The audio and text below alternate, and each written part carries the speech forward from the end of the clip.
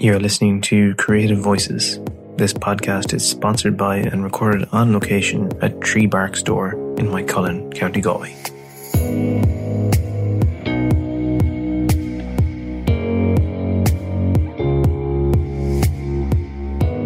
Hello and welcome to another episode of Creative Voices. Today we're joined by Kelly and Patrick from the Proper Chocolate Company, and I'm going to let the guys introduce themselves and tell us a little about what they do. Go on, Patrick. Hi, my name is Patrick, and with Kelly here, we're the founders of Proper Chocolate Company.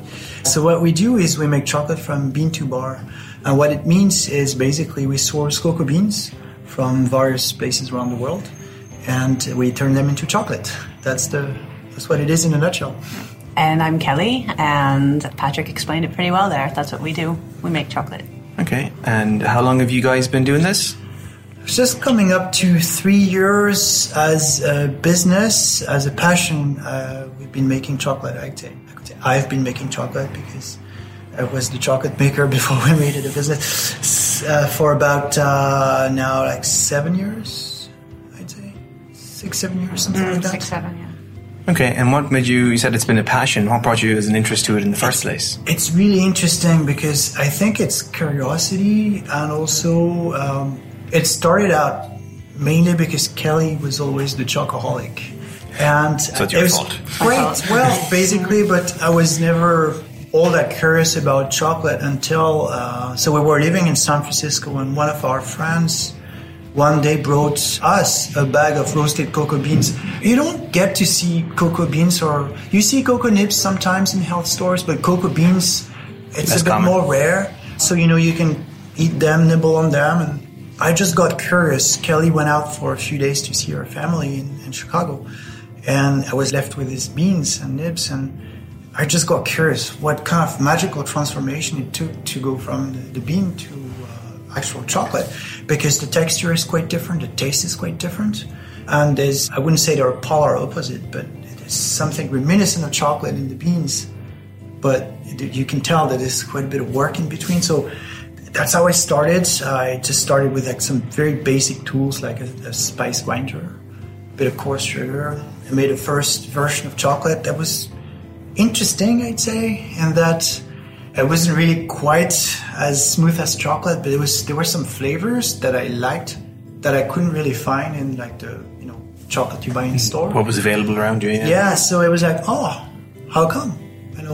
And from that point, so basically Kelly was always the approver of the quality of the chocolate, and she does have her own quality recipe. control department. I still am. She does have like her own kind of reaction to chocolate that tells us whether the chocolate is ready or not. It's quite interesting. It's actually true. So when we're developing a new recipe, I'll try some. If I sneeze twice, it's a go. And it's absolutely serious. That's the most interesting it is a taste control ever. But there is, don't get me started on science, but there is some science behind it. Basically, as the flavors develop, you will be more or less receptive to the flavor. But it has proven to be true generally, so I have to like it also. But Kelly's palate, when it comes to the dark or very dark chocolate, is quite elaborate. So Do you have similar preferences in chocolate, do you think, or?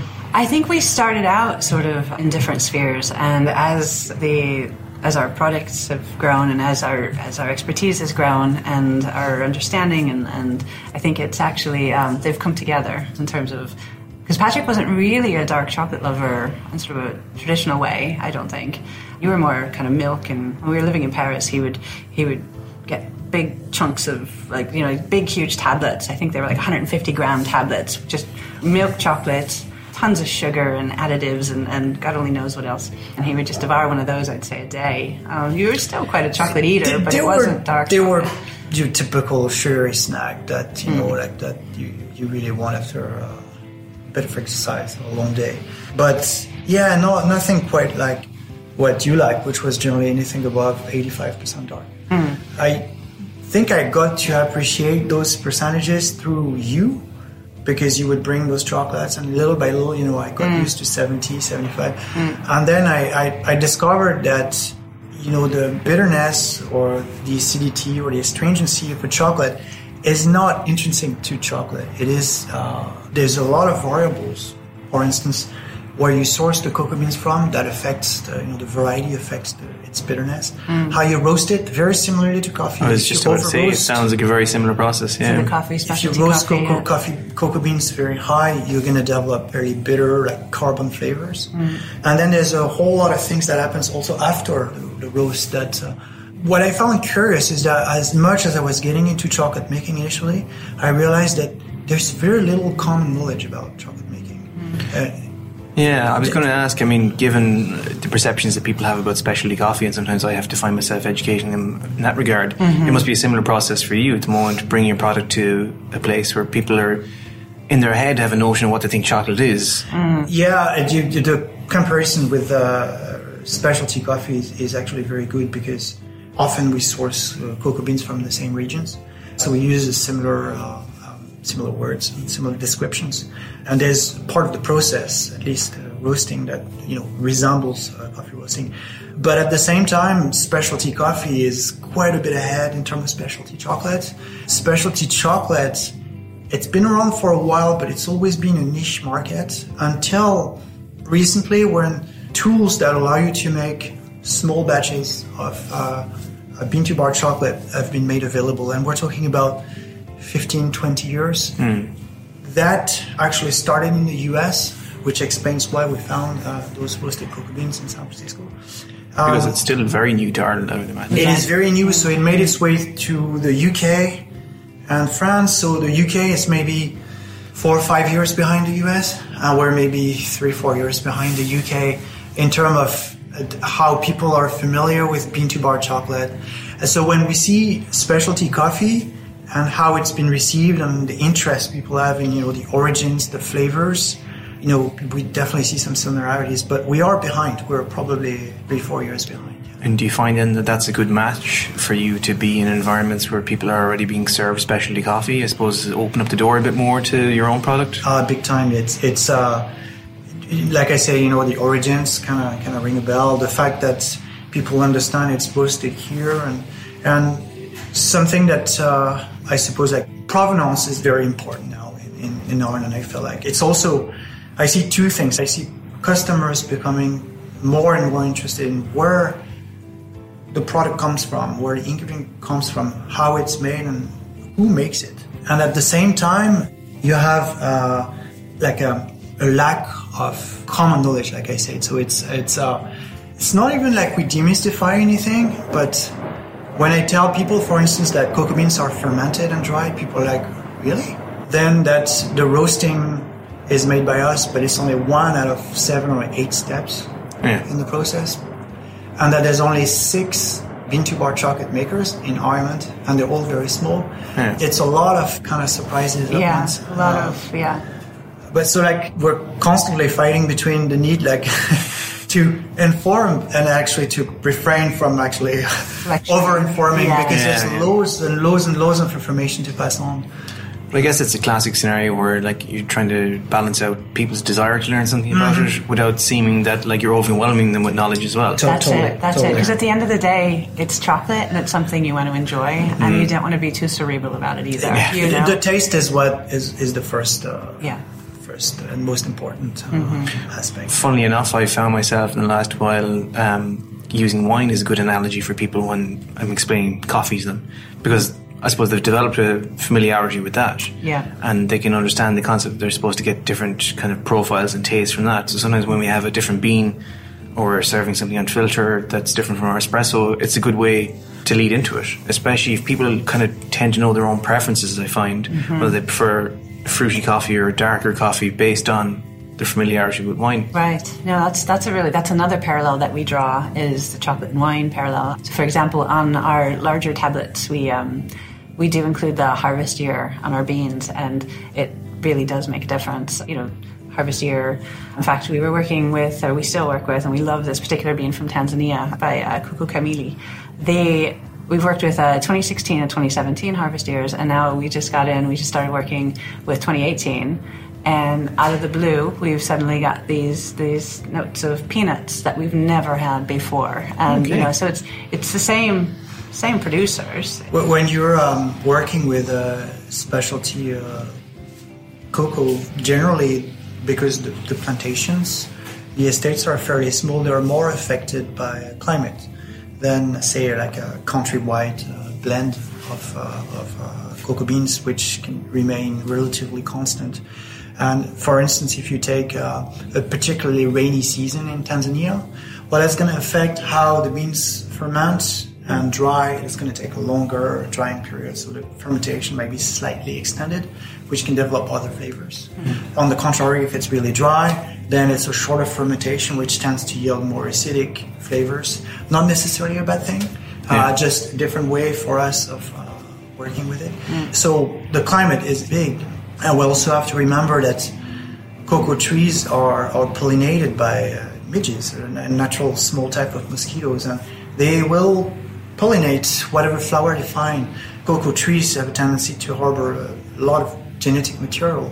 So the way the cross-pollination works can also affect the flavor of the cocoa bean year on year. And those are very difficult to predict. But while some may see it as a challenge to maintain, say, the consistency of a product, we prefer to embrace it and say, there's no guarantee that next year the chocolate might taste different. There's actually no guarantee that we may even carry it if we don't like it. Mm. We're just going to go and year on year reassess, and maybe next year it'll be 70%, maybe it'll be 73%, maybe it'll be something else. Well, I think that's quite interesting because there's more of an honesty to it. And I think people have a desire for more honesty to their foods and drinks now. Because where once like consistency, which seems like a positive word, would have been championed. Consistency to me seems in some ways complacency because you're staying within those defined parameters for fear that people might experience something different than what they're used to. Yeah. Obviously it has its limits because, if you have a product that works, your clients, retailers are going to want to buy it again and again. And if you keep renewing your varieties, not everybody's up for it. So it probably does limit in some ways how many or some of the retailers maybe the types of retailers. The types of retailers, but that's this is for me, I guess it just makes sense. The way I look at that is that like for those retailers, you probably don't want to be involved anyways because they're just looking to retail a product, not necessarily your product. Right. Yeah. It's just a line item for them to sell as opposed to actual interest. Right. A row of other chocolates without any particular differences or the ability to explain that. But, year on year, say a particular cheese can change flavor, a wine will certainly change flavor. It is the same thing for chocolate. We just used to a type of commodity product that is constant over time. But it is constant not by nature, it's constant by design. Yeah, it's a very good point. And at what stage with all your experimenting did you think, hold on a second, could be something I'd actually do? Gotten good enough. Well, in San Francisco, and we were still back then, this was a long time ago. I just think of how far we've come. We did our very first chocolate party with our friends, and that was when we Patrick was basically, he'd come home from his day job, which was IT program management, project management, and go straight into the kitchen and start making chocolate. And it was just like, it was clear the passion was there. Yeah, and it, or he was either making chocolate or researching, or participating in forums or, reading books and articles. It was literally just it was becoming a bit obsessive. There's nothing really in half measures with Patrick. Yes, I started to feel that already. Yeah. So that was back in San Francisco. We had our first party where we just wanted to get feedback and see kind of where we were at. Because there's only so much chocolate feedback I could give, without knowing, kind of opening it up. Well, you're a sample size of one, I suppose, to be fair. So it's kind of it's a little biased maybe, not scientifically significant anyway. And so we had our first party, and that just went swimmingly. But obviously there was still a long road to hoe. We moved back to Ireland, and what was it? Maybe I don't even remember what year that was. 2014. 2014. We basically got to a point where Patrick got to a point with the chocolate that our friends said, "Look, this is too good now. Like the world needs to experience this." Yeah, we were getting a lot of orders from friends of friends for birthdays or things like that. So, or just bars, things like that. We were actually already making chocolate, and people wanted to buy it. So it was a natural transition to launch the business. Mind you, it's a different story.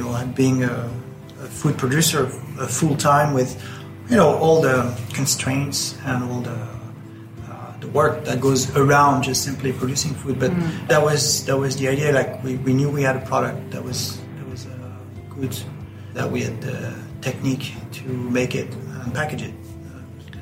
So, did you start in a local market first, or what was your? Well, let's see. So we started making the chocolate in May.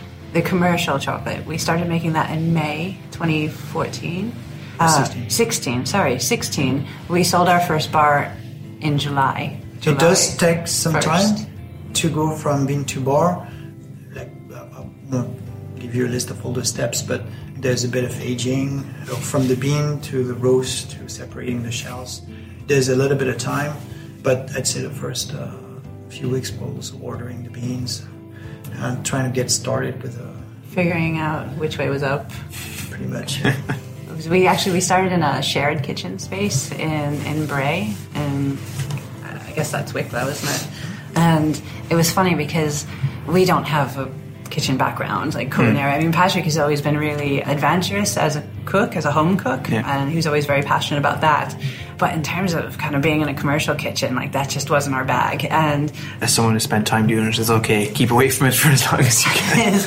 Yeah, it was actually kind of wonderful because we found ourselves in this shared kitchen space called Newmarket Kitchen. We were rubbing shoulders with people who, obviously this was their life, and they knew exactly what they were doing. So it was kind of a lot of osmosis happening. Some of them were 6 months into their business, 2 years into their business. So, it was very nice to be able to take some advice from people who had just some fresh experience, names and recommendations, things to do, things not to do. A lot of really useful advice we got to get started.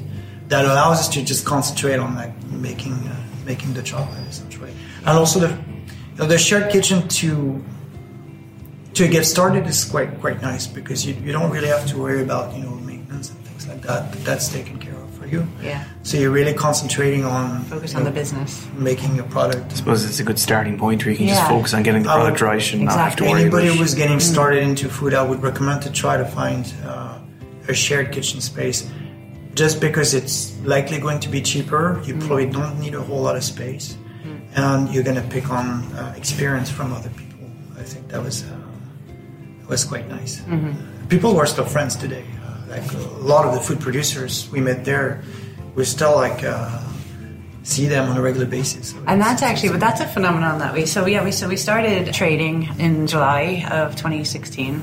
And I will never forget the first customer. He still comes pretty much every week and buys a bar or two. And he's just like your first love, But it's not. I mean, sorry, it was actually Eric. Eric Nolan, who was a pastry chef who had a stall at the market next to ours and tasted our chocolate. He's now a pastry chef in Galway. That's right, but he's not our first customer. Oh, okay. But that's not our first customer. Is it not? No, it's the bricklayer. The bricklayer. Anyway, it's not his real name, but obviously. So when we first started, we weren't really sure how far we could take the Irish palate in terms of dark chocolate. Price was a big concern. So we came out with these 30-gram bars. So we wanted it to be accessible. So we had these little mini 30-gram bars. And what we found was actually the Irish palate is well ready for dark chocolate. It's very much readier than I thought they'd be. And actually willing to pay, obviously not everyone, but there is definitely a willingness there to pay for quality chocolate. It was a bit of a relief, I have to say, because we really believe in putting forward the taste of the cocoa bean, and not really introducing other types of ingredients, and even the sugar that we use it's an unrefined sugar, but it's fairly neutral in taste. The goal is to push forward the taste of the cocoa bean, and obviously you want a percentage as high as possible to promote that. So there was a bit of a concern to see, are people going to be okay with 75%? Because for me, maybe 10 years before, that would be like, wow, it's too dark. And it's hard, and okay, people are more used to dairy milk, as a basic. Well, I suppose as with anything, it's what we were exposed to. So that's where our concept of chocolate probably came from. Mm-hmm. As I find with coffee as well, it's people are used to a darker, more Italian style roast, and that's takes a while for them to go, actually coffee can taste different and still be good, Yeah. I think it's quite interesting because, I grew up in France. I live with the idea that the best coffee was Italian, then maybe French. And I look back and I'm like, God, coffee can taste so much better. We were just and I'm not saying all coffee in France or Italy is bad, but the basic coffee you get tends to be over roasted. But it was better than most places at the time. Mm-hmm. Now I think Ireland is quite a bit ahead. Well, I think Ireland has developed quite a good relationship with food and drink in the last few years. Absolutely. That's also the thing that's great is that I see Ireland right now as it's like a center of creativity and almost like a blank canvas for somebody who's in food production. If we were doing what we're doing in France, people would expect the chocolate to be done in a certain way, with certain flavors or texture. But here, if you stand by your product, you make an honest product, and you have an intention to, for us, that is to develop the flavor of the cocoa bean, you can do whatever you want. If it's right, you can do whatever you want. I think in France, it would possibly be more complicated. Do you think is that a legacy of France having a strong relationship with food and a history and heritage of it, as opposed to us being relatively new to that here in Ireland? Possibly also a history of chocolate making. Maybe not as big as Belgium or Switzerland, but there are standards that maybe people expect, the flavor people expect. In Ireland, you wouldn't necessarily call Ireland a country of chocolate making. It's, even though historically that actually might not be totally true. Yeah. Ireland does have some famous people that were not so famous, I suppose, but that were involved in the very early stages of chocolate making that are not famous enough for. But anyway, it's not a country famous for chocolate making. So, if you have a good product, if you're trying to make something that tastes good and that's made ethically, I think right now people will follow you. Yeah. And you've obviously scaled up your operations since those early days somewhat as well. Yeah, we've got our own kitchen now. So that was 2.5 years ago. We took that on about. I think 2.5. We moved to Glasnevin, and when was it when we took over the entire space? That's just about 2 years ago. Oh yeah, it was about 2 years. 2 years ago, we used to share our kitchen with a pastry chef, the one who's the head pastry chef at Hotel Merrick now, and he moved to Galway a couple of years ago. So our production facility is I like to call it a workshop because people say it's the chocolate factory. I'm like, this isn't what you think. There's not pipes of chocolate going all over the place. Most of the space is used for cocoa beans. Yeah. And, do you think, given we were chatting before we started recording, but when you do your workshops and people's concept of how chocolate is made, they're somewhat surprised when you bring them in and show them? Yes. A lot of people assume, there's going to be chocolate flowing, and that their first impression of the smell of the place will be a chocolatey smell. Yeah. But as you enter our premises, you enter through the cocoa bean area, you get the cocoa bean smell, which is, a little bit vinegary. That is the fermentation of the cocoa bean that does that. And then you move on. If we're roasting, then you'll get other very pleasant smells. And if we're pouring or grinding chocolate, you'll get even different smells. So I think that from a sensory point of view, you're going to be surprised. And then you'll see what cocoa beans are like, that they takes quite a few steps to actually get to chocolate. That generally triggers quite a few surprises. There's also a couple of machines that we use that are a bit unusual. So they're kind of nice, like chocolate mills. They're brown as this flowing chocolate, so it's quite mesmerizing sometimes. Deshelling the cocoa beans also, it can be quite interesting. So the first step after we receive the cocoa beans, we hand sort the beans. So literally we hand select every bean that goes into our chocolate. And Patrick's very much a numbers guy. I don't know if you noticed that. Picked up on it, just a touch. Right. So he likes to just throw out random numbers that he's calculating in his Excel brain. How many beans do you remember? And I have no retention for numbers. I am numbers literate. So We've sorted probably about 2.5 million cocoa beans with By our hands, hand. and they all have to be checked. There are some differences with, say, for instance, if you roast coffee, you're going to pass your coffee beans through a destoner. For cocoa beans, there's far more than stones in the bag, so the stuff that gets eliminated, also because it ends up in food, you have to be more careful. Yeah. It's not just about breaking the machine, it's also about what ends up in the chocolate. So you have to do careful sorting. And that, for us, that's an essential part of quality control. At an industrial level, it's generally done with optical sorting, also gravity sorting. But it's never nearly as efficient as hand sorting. You're going to end up with things that look like cocoa bean, but are not cocoa beans, like little branches, or cocoa beans that have been bug damaged or are moldy or rotten.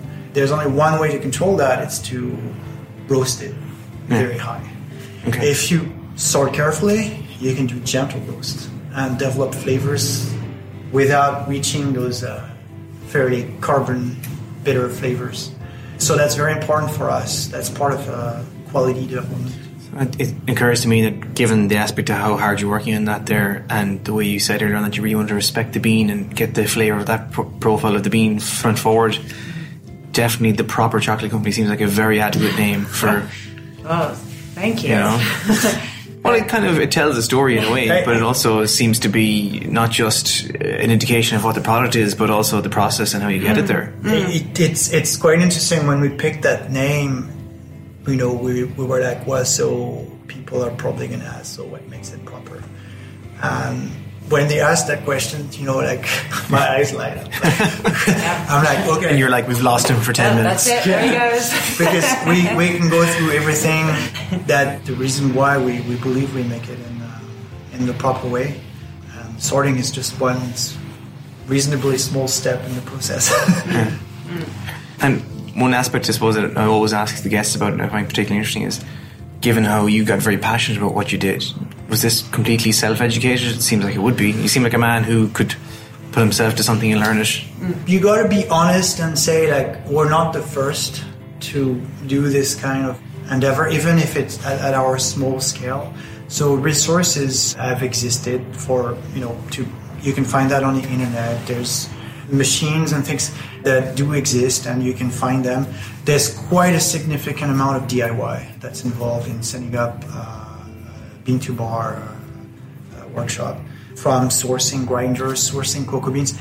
In short, basically, there's no formal training or education, but you can find resources either online, through books. There's lots of really nice books where you'll pick up some aspects of it, like roasting or the science of it.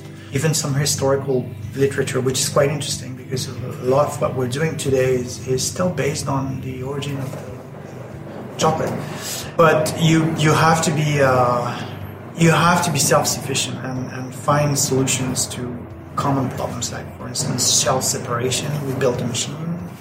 Or the grinding, we source machines that are then highly customized. Like you're talking about tearing it apart and just replacing belts and capacitors and things like that to make it do the job you want it to do. Make them, exactly. So you have to be prepared to do that, to launch at a small scale. There are machines or setup that exist that can help you do most of the process. But if you jump from zero to turnkey solution for bean-to-bar process, you've missed out on all the subtle bits, how to make it step by step. And for us, that's been quite important. You have to learn how to sort cocoa beans. You have to learn how to roast. There are similarities with coffee roasting, but you're also talking about much lower temperatures, and the flavor development also is quite different. Mind you do have a great advantage in that you can taste the cocoa bean throughout the roast. And then there's other things like tempering, things like that. So you have to learn that by hand. Then you can scale it. No, that actually you just reminded me of like the very first go that Patrick, when he first made chocolate back in San Francisco, and he was kind of cutting his teeth, kind of literally. It was like, okay, there's something interesting in this end product, and this one's different from the last batch. but what was the difference here? What's the variable or what happened? Yeah, so trying to kind of reverse engineer. So I guess learning step by step in each step, so kind of taking a deep dive in each step and figuring out, exactly what's going on here has been, I think, integral. And just like the very simple first step, which is sourcing, it sounds simple, sourcing cocoa beans. We have about 20 to 30 criteria that we go through. Some are ethical practices, so they're not so much linked to the actual quality of the cocoa bean. Some are, how do you assess that a cocoa bean has, the flavor that you want? If you don't pick that up early on, there's not much you're going to be able to do with the rest of the process. So we typically sample 10 to 15 different types of cocoa beans every 3 to 4 months, and we keep maybe 1 or 2. Okay, wow, that's quite cool. It's a lot of criteria that sometimes there's a few that we're interested in, or we'll keep it for the future. But the season changes things. Different suppliers for the same type of cocoa bean can also affect the flavor. Whether it's been conditioned properly, whether it's been fire dry, things like that. There's a lot of criteria, and of course, there are criteria that are more interesting to us. We're not going to purchase cocoa beans that are very difficult to sort, for instance, because they might taste great, but it's just the two of us. So if they're super complicated to sort, that might end up being either too much work or too expensive chocolate. And I suppose it might be hard for people to know, looking at the product from the outside, how labour intensive it can be, and that has to factor in obviously to what you're concerned about the price of the products and so forth. Well, what's interesting is, again, like the kind of similarity with specialty coffee is that if you compare, say, a pack of Lavazza coffee, ground coffee or whole beans, it'll cost you, 4 or 5 euros, something like that. Specialty coffee, like 250 gram, maybe 11 to 14, 15 euro. So it's about a factor of 3 between, the commodity coffee and the specialty coffee. It's very similar for chocolate. Yeah. You're talking about, for 100 gram, 250 to 350 for most chocolate that you buy in the store, like Lindt, I think, is around those range. And for a specialty chocolate, a bar chocolate will generally cost around 6 to 7 euro. So that's it. There's no secret, it's the work where the cocoa beans or the coffee beans come from, and the care that's put in place to actually make the product. And tell me this, we just received a delivery of your very interesting and unique Easter eggs today.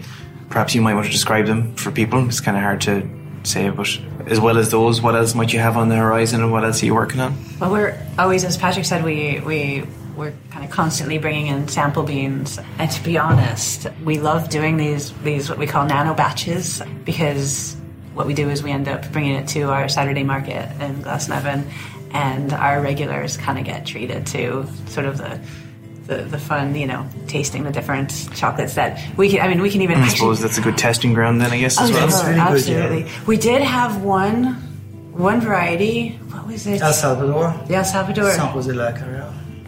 Was that the one? The weird one? The weird as in the tomatoey one. No. There was. It'll come back. Anyway, there was one variety that we'd made, and it was so funky that we were like, oh, should we even This might even be a bit too much. Should we even bother bringing this to the market on Saturday? It's too weird. It's too out there. And so I do the market, and usually Patrick's upstairs from the market making the chocolate on Saturdays. And I was prefacing everyone, like, guys, this is a weird chocolate. It's got notes of gazpacho, tomato, maybe a little bit of celery, artichoke. It was weird. And people were clamoring for it. Like the following week, do you have any more of that tomato chocolate? And I was like, what? So the flavor wheel of chocolate is quite similar to what you have in coffee. But it rarely ventures out in the vegetable area. Yeah, I can't say so I've come across a tomato flavored coffee just yet. It's something that once in a while you get. The cocoa bean was fine to sort, and I think it passed the test. But from a flavor point of view, I was really unsure. That probably not really to my personal taste, but we decided to still put it to the test. And, it was very well received. It was out there, and people loved it. So we can't even predict it, And here we are, 2.5 years into doing this market, and we're still It's always super interesting. It's sampling brand new types of cocoa beans. You can get big surprises, good or bad. That's good, though, I suppose, to still be finding something new at this stage. Oh, it's almost like the more you look, the more you find. You know? Well, I guess, like you said, you're concerned about whether people's palates were ready for something different. It seems based on that feedback they definitely are. Yeah. So on the horizon, we have we're going to be releasing in the next couple of months a Mexican variety. Let's see, I'm really excited about this one because there's been a bit of rebirth of interest in Mexico to bring back some ancient varieties. So the Soconusco region of Mexico is one of the historical area where cocoa trees were cultivated for the first time, you might say. Cocoa trees have existed for a long time, but they were transplanted from the Amazon basin to Soconusco, the best cocoa trees that the Mayans and even the Olmecs actually enjoyed. But they kind of got lost along the way, and Mexico developed interest in blender chocolate, generally either unfermented or roasted or made into chocolate that was extremely sugary. But there's been a rebirth of interest for those ancient varieties, and there's a company that's decided to launch small micro lots around this Soconusco region. And so we got one of those micro lots, and they offer it at different levels of fermentation, which is awesome because we tried it and they're very different. So they're very small productions that are managed by local tribes. So like they're descendant of some Mesoamerican tribes, and so they make it in such a way that the flavor is very clean. The preparation is impeccable. And they're a type of cocoa bean that tends to go into the wider spectrum of color, which generally is a good sign because it also means less bitterness and astringency, so you can push them quite high in percentage. And so that's one that's coming. I know.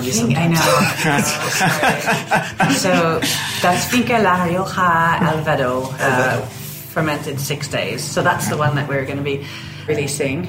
The Easter eggs that we mentioned as well. The Easter eggs. So we've got 3 types of Easter eggs that you are carrying here at Tree Bark. So we've got one. Well, actually, we're bringing back 2 from last year, which were proved themselves quite popular.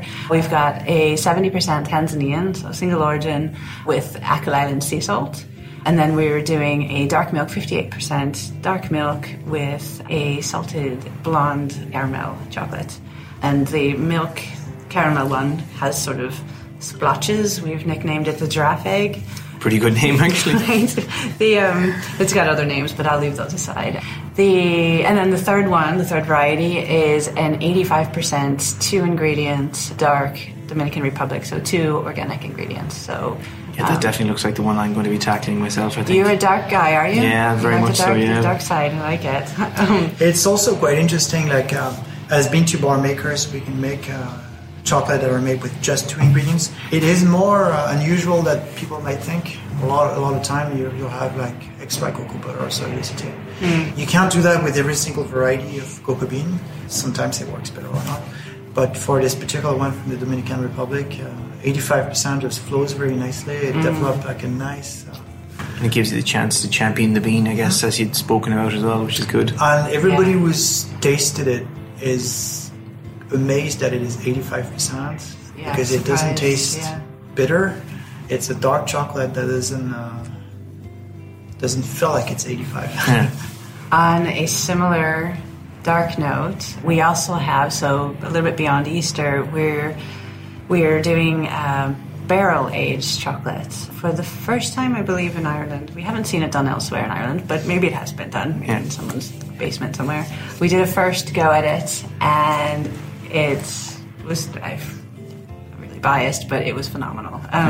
Tastes like, so basically Teeling whiskey lent us a big old barrel, which we found remarkably fits like a glove in the back of a Volkswagen Jetta. So if it's obviously meant to be. Exactly. We went up to Carlingford to the Cooley Distillery and picked up a barrel that was just used, so it was fresh, emptied of whiskey, although there was still a bit left. Because you didn't ask them to leave it full for you as well. Well, the story says it was empty.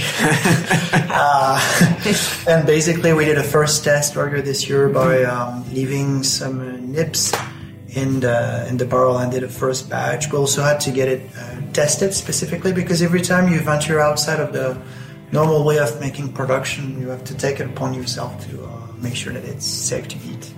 So once we got the clear on that level, we launched a bigger batch, and it's currently being maturing in the patience. And I'm not the most patient person personally, but we're also taking the opportunity to give a bit of a tribute to an Irish man. As I mentioned earlier, like there's a couple of Irish people who have not really been recognized for the work they've done to the chocolate world. So this gentleman's name was John Hannon, and he is one of the first people to turn stone mills into a grinder for cocoa bean, which is still what we use today. So a pretty significant invention. Prior to that, you would need to essentially put cocoa nibs on the granite plate and grind it with a big stone made of a roller made of granite. So the use of the mill with specific constraint actually helped mechanize that. Like I said, we still use this. I'd imagine some people were very happy when he figured that one out.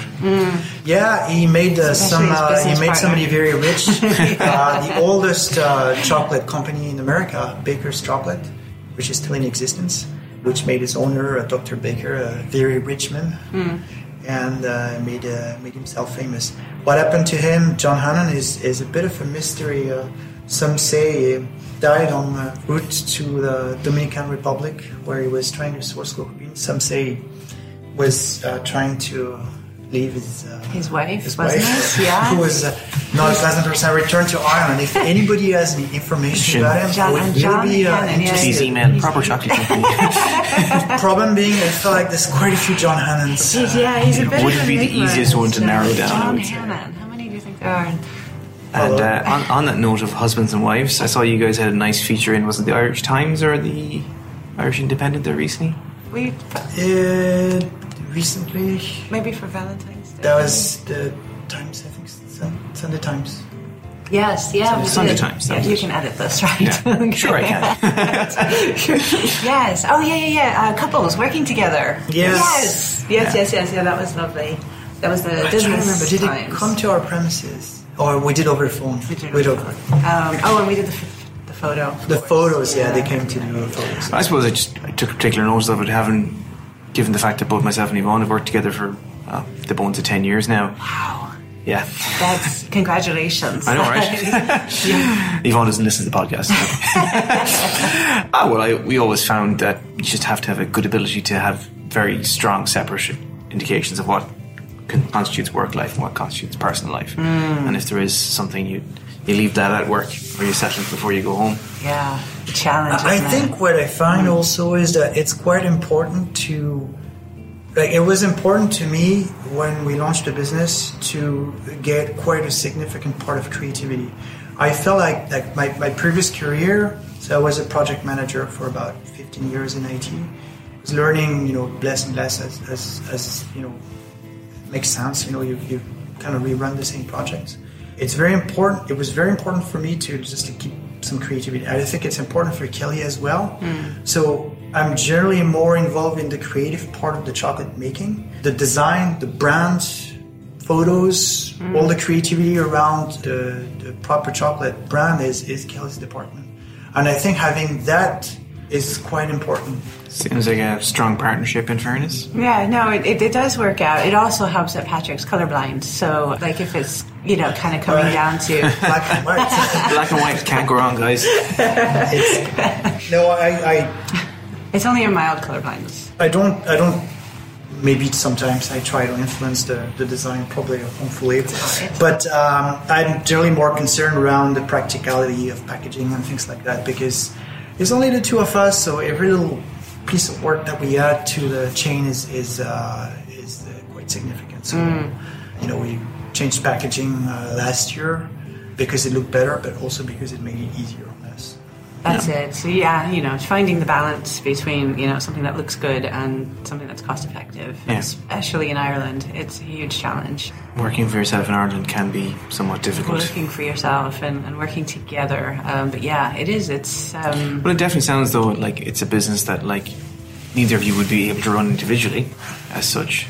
or is it like the strength of it comes from the way that you work together and rely on each other? I don't think you can do that by yourself in a way, but there's so many areas. There is no way you can be good at everything. And well, at the same time, like, I don't think there would be anybody else who could do what you do, like from a design point of view, from just like a customer care as well. I'd be rubbish at it. And I don't know anybody who would be nearly as good. So. Well, but I also think, and I don't know if you've seen this in your own business here, our business is actually, yes, it's just the two of us, but it spans broader than that. We have what I've always called sort of our angels, who, people who whisper in our ears, this is the way it's done, or I think this isn't enough, you're not charging enough for this, or these people who've just kind of come and they just give us little nudges, a little bit to the left, a little bit to the right. I've always found that that's the one good aspect about working for yourself in Ireland, is that other self-employed and entrepreneurs are actually quite supportive and helpful and willing to, give you that little bit of advice or help along the way that you're not going to get anywhere else. No, it is quite interesting. Also, there's we have been picky about who we sell our chocolate to. I made the cut. Yes. No, but it's like we talked about it earlier. Like, if you're gonna end up being like a bar of chocolate among a sea of other chocolate bars without any description, with the person not knowing anything about your chocolate, then that's just wrong. We make our chocolate from bean to bar. It should be treated, for instance, I think you coffee. invest so heavily, both time and personally, and every aspect of yourself into making it. You kind of want to feel that's respected and paid forward. I feel that we've a good relationship with Dan and Zara from Calendar Coffee here, because people often comment with me and they go like, "Oh, that's a lovely coffee, it's really nice." I'm like, well, I wouldn't be able to make a nice coffee out of it if I wasn't being given good beans. Right. I mean, okay, yeah, I know how to make a good coffee, but if I don't have good beans, nothing's getting made. Right. That's for sure. Yeah. But yeah, it's so like we've had like a couple of really cool retailers helping us out from the early stage. Yeah, who've just been like really early champions, just helping us along the way. I mean, really couldn't be more grateful, really, especially navigating a world that we didn't know anything about. There's so much to learn, like just the food part, which includes health and safety, things like that. That's already all quite the a bit fun to learn. stuff, yeah. But just the wild jungle that retail is like talk about margins, things like that. There's you can't really find guidelines on that. And even though early on we did engage with the local enterprise office in Dublin, and they assigned us a mentor, which was very useful, we had such a niche product that, what kind of margin do you give to your retailers? But those are questions, you got to find answers, because that's obviously a big interest for... And it's also being willing to put a realistic value on your own time, which is often the hardest thing for people to do when they work for themselves. I tend to be like really explain, like I've got my Excel worksheets and I try to time what we do and try to put a number to it, but it's a model. The reality is sometimes, like when you're a small company, you have to be very adaptable and be able to do special products, which I'm happy to do. Well, guys, that was very enjoyable, I have to say. I feel like I learned a lot. I think we'll take a moment for everyone to learn a bit more about where they can find your products and where they can find you guys online and so forth, if you want to let us know. Yeah, absolutely. So our website is properchocolatecompany.com. It's also bean2bar.ie. There's our list of stockists there, which include yourself, Treebark Cafe. Treebark Store. Store. Yeah. You're more in the cafe, obviously. Yeah. I left it nice and vague so I can do whatever I want with it. Nice. So there might be Easter egg left. If I don't eat them all, maybe, yeah. We have... we don't have a whole lot of retailers, I think about 20 nationwide. Galway, there's Mayo, Castlebar. Rua Cafe in Castlebar you mentioned earlier. Rua Cafe, Cinnamon Cottage in Cork. Yeah. And a few in Dublin. Lots and Co, Hopsack, stores. Like the whole list is on the website. Yeah, and they can find you guys at the market. At the market, yeah. Glasnevin. If you want to actually meet us, we'd love that because we love meeting our people. It's every Saturday in Glasnevin in the beautiful Dublin Industrial Estate. It's not beautiful at all, but the market itself is amazing. Yeah. It's like even if we weren't doing the market, I would go there It's just a very vibrant market, real sense of community, wonderful products, and great chocolate too. Yeah. we do events from time to time also. Probably going to resume the workshops once we're past Easter. And a couple of summer markets. We're going to be doing the Sheridan's Festival. Oh yes, I saw that online actually recently. Yeah, that looks very interesting. Oh, it's a wonderful day out. Good. Yeah, really good for families. You want to bring the little ones. A couple of whiskey and chocolate pairing, wine and chocolate pairing events coming in the future as well. And have you done any coffee and chocolate pairings yet? And not events, but that it was part of one of our events. But we had a chocolate pairing evening where we had a natural coffee from Ethiopia that was supplied by Coffee Angel. Yeah. So it was quite nice. Actually, people left and were like, "Where can we buy this coffee?" Good. Yeah. And then for those of us who are lazy and just like to go online, we can find you, I suppose, on Instagram and Facebook as well. Yes, absolutely. So I'm addicted to Instagram. So yeah, Instagram is. We have spoken a lot on Instagram. We have, basically. Our relationship has been very Instagram centric. So yeah, at Proper Chocolate for Instagram and Facebook. For Twitter, it's at proper_chalk. Great. I'll put some links in the show notes anyway, so everyone can find you guys online. Magic. Yeah. Thank you. So guys, thank you very much. Thanks for joining us. Thanks to everyone for listening. That was the latest episode of Creative Voices, and we look forward to talking to you again next week. Thanks for listening to Creative Voices. This podcast is sponsored by Treebark Store and produced by P3B Photography. For more information, find us on Instagram, treebark.store, or at P3B_photos. You can visit our website, treebarkstore.com, or p3bphotography.com. Thanks again, and catch you on the next episode.